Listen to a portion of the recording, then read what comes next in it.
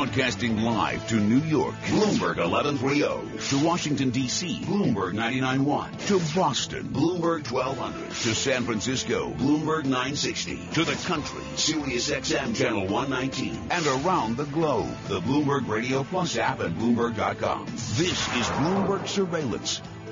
Good morning, 7:30 on Wall Street. I'm Michael McKee, along with Tom Keene. J.P. Morgan Chase reporting today. The first of the financials out with their results for the first quarter. Not good. First quarter profit fell 6.7%. Lower trading, lower investment banking revenue. However, cutting costs enabled Jamie Dimon to report earnings per share of $1.35, better than the $1.24 that had been the consensus forecast, and J.P. Morgan shares in pre-market trading are up 2.6% because. U.S. coal company Peabody Energy filing for bankruptcy, a sharp fall in coal prices leaving it unable to keep up the debt payments that financed its expansion into Australia. That stock down 72%. Obviously, if they are granted bankruptcy, it will go to zero. McCormick abandoning takeover talks with Premier Foods. The UK company demands too high a price, they say. Premier Food shares fell as much as 31% on the day. Time now to check in with Michael Barr and get the latest world and national headlines. Michael? Mike, tens of thousands of Verizon landline and cable workers in the East Coast have walked off the job. They've been working without a contract since August. Verizon spokesman Rich Young. Our customers need to know we are prepared. For more than a year, we've trained thousands of non-union Verizon employees to fill in for these employees who are going out on strike. Our non-union workers will be employed in our call centers. They'll be out in the field making repairs. More flights are being canceled at the international airport in Brussels. The airport is now dealing with an air traffic controller strike. Tensions over the issues of staffing and pensions have been brewing for months. The strike comes after last month's deadly bombing attacks at Brussels Airport. People in Columbia, South Carolina will pack a Senate subcommittee hearing today on a bill that would force transgender people to use public bathrooms based on their biological gender. Global news 24 hours a day, powered by our 2,400 journalists and more than 150 news bureaus from around the world. I'm Michael Barr. Mike? Thank you, Michael. Time now for the Bloomberg NBC Sports Update. Here's John Straszheim. Thanks, Mike. Another night of quiet Met bats at Citi Field. Curtis Granderson led off the game with a double. Only 5 measly singles after that. Wasting another superb start from Noah Syndergaard, who struck out 12. Miami broke an 8th-inning tie off the Met bullpen and won 2-1. So 4 straight home losses, and in 3 of the 4, Mets have scored a total of 3 runs. With Jacob deGrom missing a start, Mets will turn to Logan Verrett, try to end this losing streak this afternoon. Yankees won in Toronto 3-2. Brian McCann tied the game with a home run in the 6th inning. Jacoby Ellsbury put him ahead with a base hit in the 7th. The story was the Yankee bullpen. 4 hitless innings. Michael Pineda on the hill tonight. It's finally over for the Knicks. A 102-90 loss at Indiana to finish the season 32-50. That's actually 15 more victories than last year, but they were 22-22. Went 10-28 after that. The big question now, does Coach Kurt Rambis get to keep his job? 2 big stories tonight. Final game of Kobe Bryant's career, and Golden State hosts Memphis in a Warriors win. They finished 73-9. Best regular season ever. Opening night, the Stanley Cup playoffs. The Rangers the last 2 years have made deep runs to the Cup Finals. Last year, the East Finals, and along the way, both times they ended Pittsburgh's season, but the Penguins are red hot before dropping their last game. They had won 14 out of 15. With the Bloomberg NBC Sports Update, I'm John Straszheim. Thank you, John. Well, futures are higher. They've stabilized a little bit. Right now, S&P futures up 12 points, 0.6%. Dow futures up 94, 0.5%. Verizon hasn't started trading yet. Oh, just starting, up 1%. This is Bloomberg Surveillance. I'm Michael McKee, along with Tom Keene. Pre-market trading just starting for Verizon. Their employees on strike this morning. The stock is up by 1%. J.P. Morgan reporting better than forecast earnings. Its stock up 2.7%, even though revenue declined 6.7%. Time now for the Bloomberg NJIT STEM report, brought to you by the New Jersey Institute of Technology, investing more than $110 million a year in applied research to solve problems and improve life. Learn more at storiesofinnovation.njit.edu. Here's John Tucker. Well, let's see what's making news in science, technology, engineering, and math this morning, Michael. Alibaba Group Holding will be the first internet retailer to become a member of the largest nonprofit global organization that fights counterfeit products and piracy. It's all part of the Chinese company's efforts to shed its image as a haven for cheap brand knockoffs. Billionaire Sean Parker, the former president of Facebook, has given $250 million to create a research institute dedicated to developing treatments that harness the immune system to combat cancer. The Parker Institute for Cancer Immunotherapy will try to make it easier for more than 300 scientists from 6 top cancer centers around the U.S. to work together with drug companies. And in his first interview when his company was thrust in the spotlight in legal tussle between Apple and U.S. law enforcement over the hacking of an iPhone, the chief executive officer, Mansuri Yagamuchi of Cellbrite Mobile, says his company wants to expand its work countering tech-savvy terrorists. He says he's willing to spend as much as $183 million to acquire or merge with companies to expand its sought-after data extraction business. And that is this morning's Bloomberg NJIT STEM report. Mike. John Tucker, thank you very much. Well, I need something to trade on today other than J.P. Morgan. You can trade on Chinese trade data. Once again, China driving global markets. Shanghai finishes up by 1.4%. Tokyo by 2.8%. Right now, the stock 600 is up 2%. U.S. futures higher, as I mentioned, as well. A lot of it having to do with investor sentiment about China after the country reported that its exports rose 11.5% in dollar terms in March from a year earlier. That is better than forecast. Better than forecast, our word of the day, our phrase of the day. Don Straszheim is a Senior Managing Director for China Research at Evercore ISI. Don, reports of the death of the Chinese economy do seem to be exaggerated. Mike, they have been exaggerated. Several months ago, there was this panic in the financial markets. China was going to collapse. There was going to be some sort of a currency crisis, a foreign exchange crisis. It didn't make any sense then. It doesn't make any sense now. The data is getting better. It's not great, but it's better. Well, the data coming in, as you noted, on the high side of mixed. They're expected to report that GDP rose 6.7%. That was their forecast, and oddly enough, the Chinese always seem to manage to hit exactly their forecast. Even with these numbers today, how much trust do we have in our ability to know what the economy is actually doing there? Well, I think actually not very much. The data is opaque. On purpose, that 6.7% GDP number, old data guys like me, we look at it and say, fine, if that's the total number, give me the components that add up to it. And they either can't or won't give them to us. That either means that there's something else that they're hiding or that the numbers are just really, in some sense, made up. When we look at other independent data that does not go through the National Bureau of Statistics, we think the growth number is materially below that 6.7. But when they set a target, they always meet it. When you say materially below, what number would you put on it? Well, a 4% number would be a plausible number, and you could come to a number something like that by arguing that old China, the heavy industry, manufacturing, construction, mining, that's maybe half the economy. It's dead in the water, maybe zero. And the other half, a new China, the consumer sector, services outside of consumers, business services, high tech, that could be as high as 8. 0 and 8, half and half gives you a 4% number. All right. Well, here's the key question then I have to ask. The markets panic over not 6.7.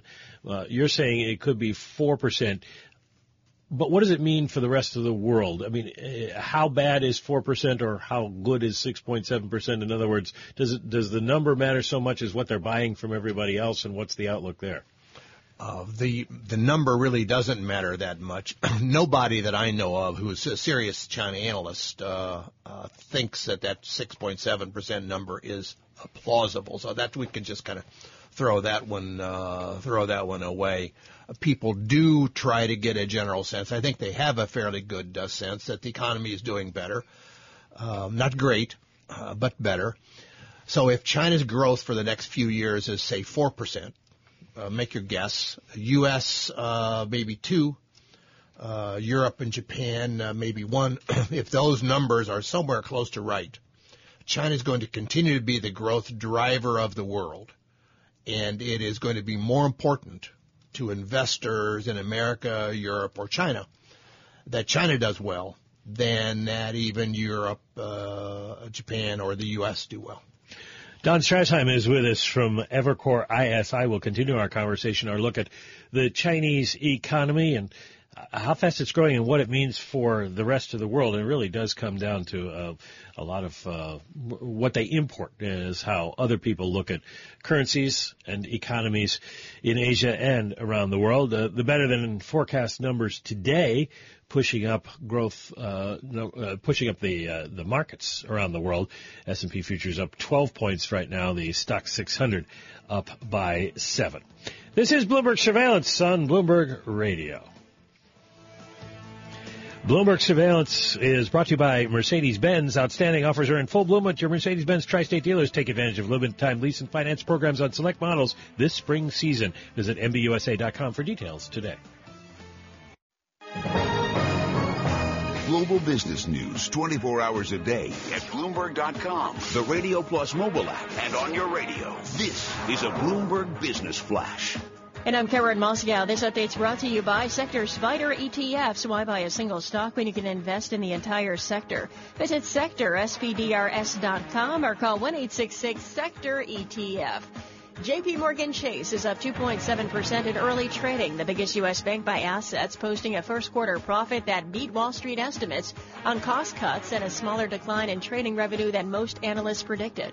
U.S. stock index futures are rising, indicating a second day of gains for equities after better than forecast Chinese trade data stoked optimism that the world's second biggest economy is stabilizing. We check the markets every 15 minutes throughout the trading day on Bloomberg. S&P E-mini futures up 12 points, Dow E-mini futures up 98, NASDAQ E-mini futures up 35, the DAX in Germany's up 2.3%, 10-year Treasury down 3/30 seconds, the yield 1.78%, yield on the 2-year 0.75%, NYMEX crude oil down 1.5% or 64 cents to $41.53 a barrel, COMEX gold down 1.5% or $18.30 to $1242.50 an ounce. The euro, $1.12.99, the yen 109.38. And about 39,000 landline workers from Verizon Communications' largest labor unions began a strike after failing to reach agreement on a new contract with the phone giant by a Wednesday morning deadline. And that's a Bloomberg Business Flash. Tom and Mike. Karen, thanks so much. Good morning, everyone. Futures up 13, as Karen mentioned, up 99 on the Dow, not near record level. Some blue chips, 3M, somebody mentioned out on Twitter, I think went through to a record high yesterday. Donald Straszheim with us with earned humility on our myths and our certitudes about China. We're thrilled to have him in our studio, the Evercore ISI. To me, what's always interesting, Dr. Straszheim, is the idea of an absolute analysis versus a relative analysis. On a relative basis, how is China doing versus its adjacent nations? On a relative basis, there is no comparison. China is clearly the strongest. Japan is stuck in the mud. Yeah. Korea's got its own calculus. Korea has its own problems. The ASEAN countries are doing okay, better than the developed world, but not as well as China. That's likely to continue to be the case. Are they tigers anymore? They're not. Well, that's a good point. The tigers probably are in South Asia and maybe in Africa, if there's any tigers at all. Interesting. But Malaysia, Indonesia, Thailand, these countries have grown a lot, Mike, and they're different than they were. Can I rip up the script? Yeah. I'm going to you on this. You pick it up with Mr. Straszheim. Great news, folks. Speaking of tigers, and a major shout out to Julian Robertson and his support of tigers at the Bronx Zoo. Mr. Robertson and his lovely wife years ago did the talk and initiated the talk on the conservation of tigers. And we had that report yesterday from one of the wildlife organizations that the count of tigers actually increased. And Julian Robertson did it when it wasn't in. There were no rock stars holding concerts to say the elephants or say the tigers. Oddly enough, I was at the Bronx Zoo on Sunday. Were you? Yeah. Enough of that, though. Yeah, Let's go back. That was a rip up the script. That was an extraordinary rip up the script. Don Straszheim from Evercore ISI. I don't know if you know a lot about tigers, the animal, but tigers, the countries. We have seen China have an outsized influence on markets, not just equity markets, as you and I were talking about how traders react to Chinese numbers, but also on currency markets, this forces the other currencies in the region to adjust, and on commodities markets. You said before the break they're growing 4%, not 6.7% probably. So what does that mean for commodities? If 2 months ago somebody said they were growing 4%, then every commodity trader would have jumped out the window as well. Well, I think the key is to remember that China is in some ways like Japan was, that is a giant factory. They import raw materials, commodities from all over the world. They put them in their manufacturing engine, turn the crank, and they sell products that you and I buy in Walmart or wherever.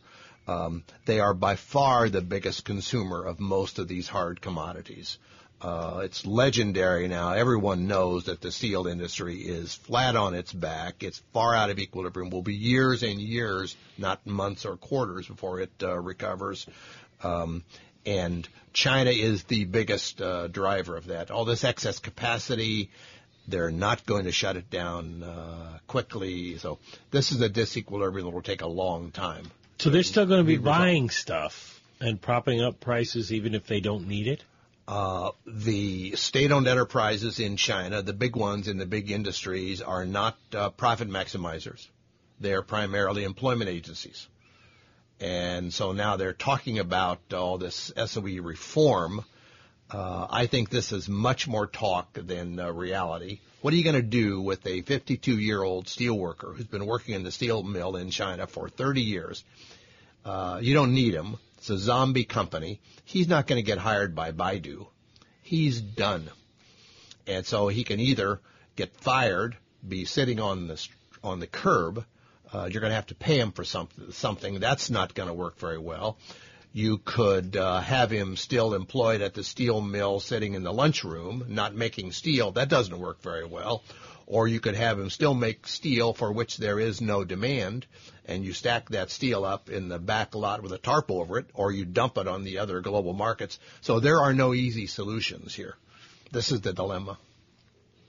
I look at the dilemma of it, and as you say, no easy solutions.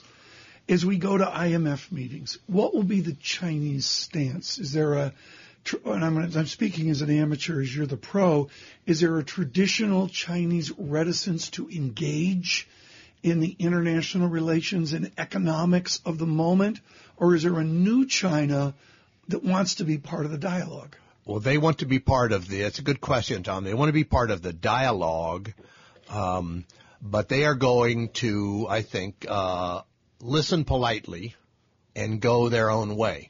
The idea of an accord between China and some of the others just doesn't really make any sense, because that accord means giving up some of your discretion. They don't want to do that. And Mike, this alludes to Robert Feldman of Morgan Stanley the other day, saying we forget with Japan and Abenomics what a domestic debate their supposed international economics is, particularly as they go to an election. I believe it's in July.